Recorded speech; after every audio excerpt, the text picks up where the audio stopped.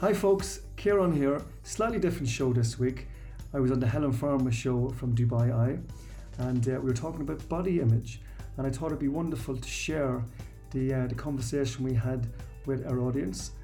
You can find the whole interview on my YouTube channel, CMB Coach McBrain. We talked body image, we talked the two chapters in the book, Fatima and Ibrahim, who both had severe body image issues, like many of us do. So so have a listen, and thanks so much for downloading and subscribing. Please spread the word as much as possible, as you know, this podcast is to help many people out there with their mental health. So thanks so much. Enjoy the listen. Take care. Healthy Habits on Afternoons with Helen Farmer. We're talking teens this hour, and a study came out just last week that showed that 2 in 3 parents say their child is self-conscious about the way they look, and many have noticed their child making negative comments about their appearance. So what can we do as parents? What can we be looking out for? How can we negate this? To find out more, joined now by Ciarán McBrain, who's a teen and parent mindset coach and educator at the Swiss School, and author and podcaster too. Now, we're going to be talking a little bit about the data around this, and we're going to be hearing other people's stories as well, Ciarán, but I'm curious to hear what your own body image was like as a teen, and maybe even now, if you wouldn't mind sharing. Yeah, first of all, Helen, thanks for having me, and thanks for addressing this really important topic. It's a scary one, to be honest. As a parent, I find it a really scary one. Yeah. I grew up hating my body. Really? Literally hating my body, my slim frame. I just hated it. You know, it's one of them situations where you want to be anything else but what you have. And it stayed with me. It stayed with me through adulthood. I'm still not fully satisfied, but now who is? You know, I don't think anyone is. And that's it, you know, so you kind of grow out of it. Mm-hmm. And I wish I could advise my 16-year-old self to say, look at Ciarán, don't worry about it. You know, you can only control what you can control. There's only so much push-ups I can do in the bedroom to try and change my physique that inevitably doesn't make that much of a difference, because it's your body. You know, we can train, we can eat, but it's your body, it's what we've been given, and we just have to work with that. It's so hard because, I mean, I'm 40 now, and, you know, when I think about what I was surrounded by as a teen, I would probably buy a magazine, maybe a couple of magazines a month. And you could see, you know, a bit of TV. I mean, I have to say Pamela Anderson didn't really help on a Saturday night. But there was my friends that I would compare myself to, and the odd kind of, you know, model in a magazine and a bit of TV. But it's nothing compared to what teens are up against now when we think about those constant comparisons, and not just comparisons in media, but unrealistic, false comparisons. And this is the key. It's false. You know, it's we've highlighted before, Helen. It's the Instagram versus reality. Mm-hmm, it's what we see every day. We scroll, we like, we comment, whatever we do. But the reality is, it's not real, because it's photoshopped. It's whatever it is, but it's not real. I know, but and we know that as, you know, somewhat social media savvy adults. But I mean, I still compare myself. I thought losing 45 kilos would make me happy and delighted with my body. And it has. I mean, I'm happier, but I'm not delighted. And then you try to talk to a teenager about it whose brain is not fully developed. It's just not. And how can you then have these conversations about what is real, what is realistic, about what attitude you should have and the love you should have for yourself and your body when there's just so much up against you. And it's so easily said now at our age, but we got to always bring ourselves back to when we were 16, 14, whatever it is. Mm-hmm. We cannot tell a teenager how they should feel or should behave in a certain area that affected ourselves. You know, it's one of them things that you have to ride it out. Mm-hmm. It's experience, it's growing up.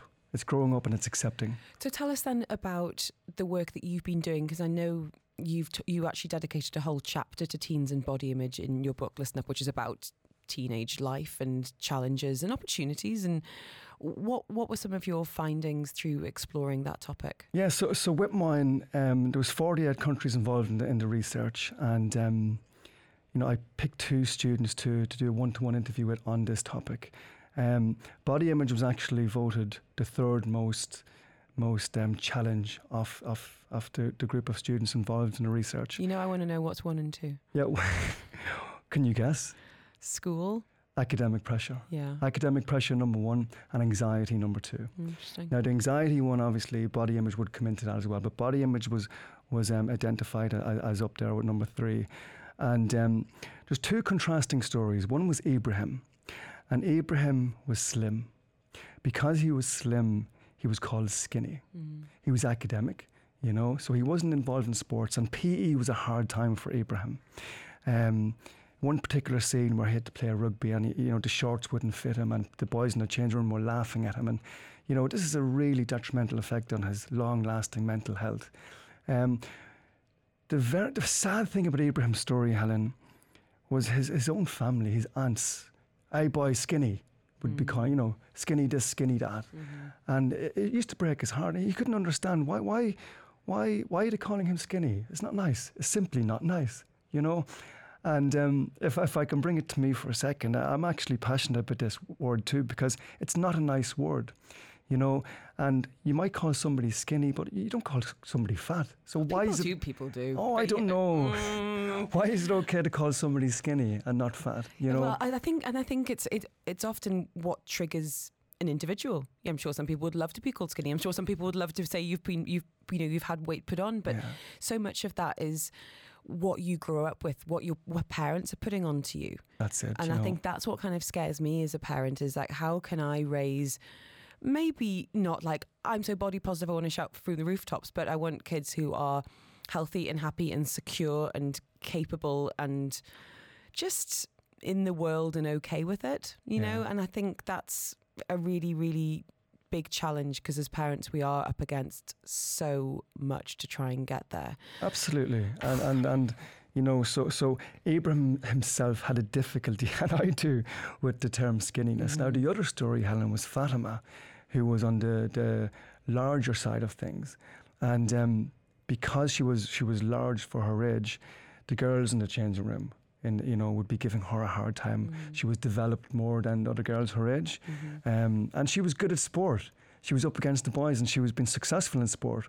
But because she wasn't fitting in to the stereotypical, like kind of that feminine, absolutely, then she was giving a hard time, and she was called lots of nasty names, to unfortunately led to a suicide attempt.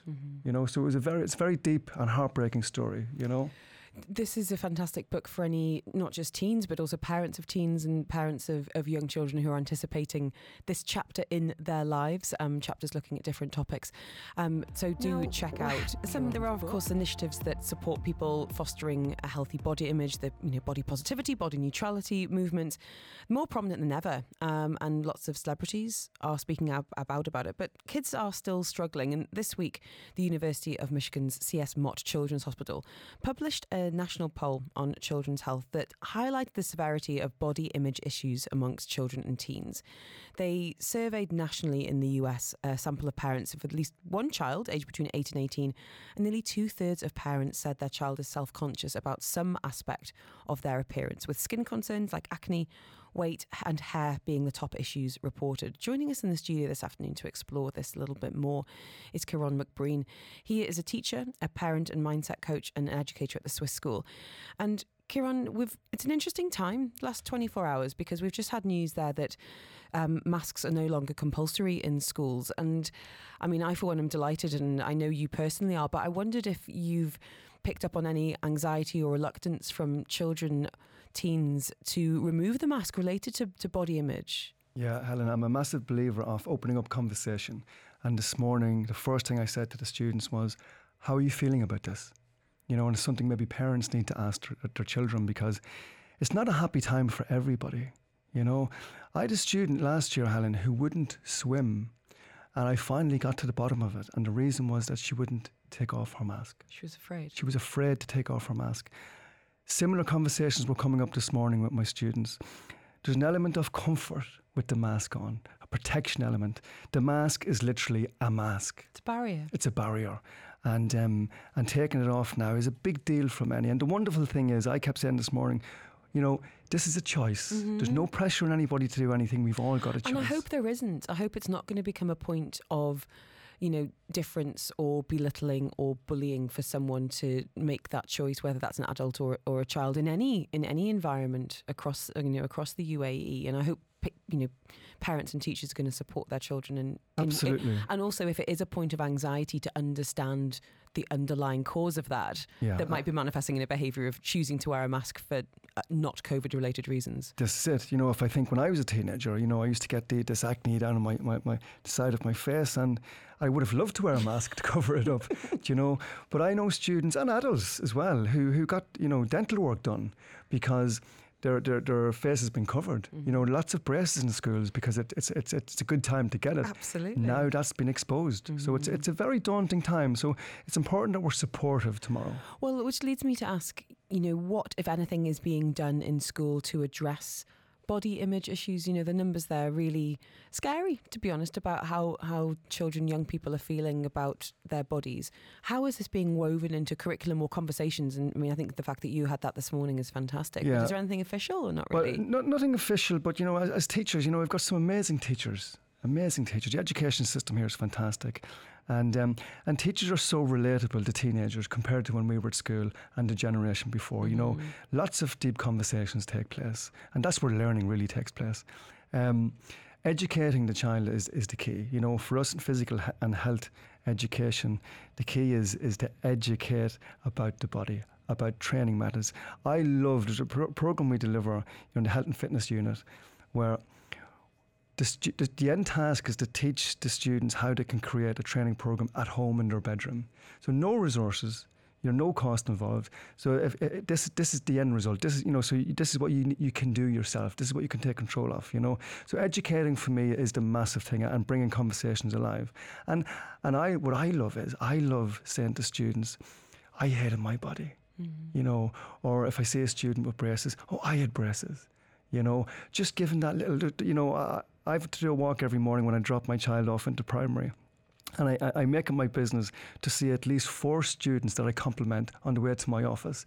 And if that works, great. And if everybody's doing that, and even if we're doing it to adults, we're making the place a better place. And I think there's a lot to be said for complimenting and bolstering away from appearance, away from, you know, oh my goodness. I mean, it's also a very tricky line to tread when talking about appearance. But I think for me, it's that, you know, talking to kids about social media, focusing less on that outward appearance, even if it is positive feedback. You know, talking about, you know, things that they're doing great. You know, and if they are struggling with that sense of body image, you know, sometimes it is a phase and sometimes it's much more critical. But to know that door is open for conversation as a teacher and as a parent. We've got lots of questions on this, Ciarán. We have run out of time. We're going to be catching up next with Florence Gillet. But if anyone does want to contact you about the coaching and getting hold of your book as well, can you offer us some tips there? Yes, please reach out to me on Instagram, CMB Coach McBreen.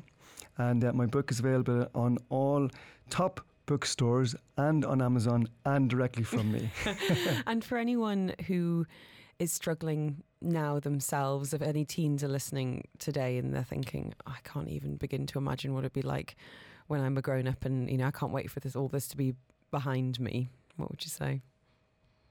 Firstly, I would say, you know, tell your parents how you're feeling, you know, because they can give you advice from experience.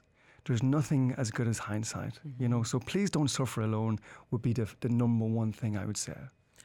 And to come back to that comparison piece, stop comparing yourself. And we've said this before, you've got the power to curate your social media. You can surround yourself by people that inspire you and lift you up and make you feel great. And it could be recipe inspiration, it could be sports people you admire. You don't need to follow people that make you feel rubbish. Absolutely. And I would absolutely recommend following Ciarán McBreen, because he will not do that. And great one for parents and teens alike. Thank you so much, Sarah. Really do appreciate it. And if you do want details of the book, 4001. Up next, we are going to be continuing this conversation around body image with Florence Gillet from Beyond Body Image. She's a certified eating psychology coach, all about body acceptance and raising body confident kids. So any questions for her, please do get in touch. We've got a number to be addressing after the headlines. Your ARN News with Etihad Airways.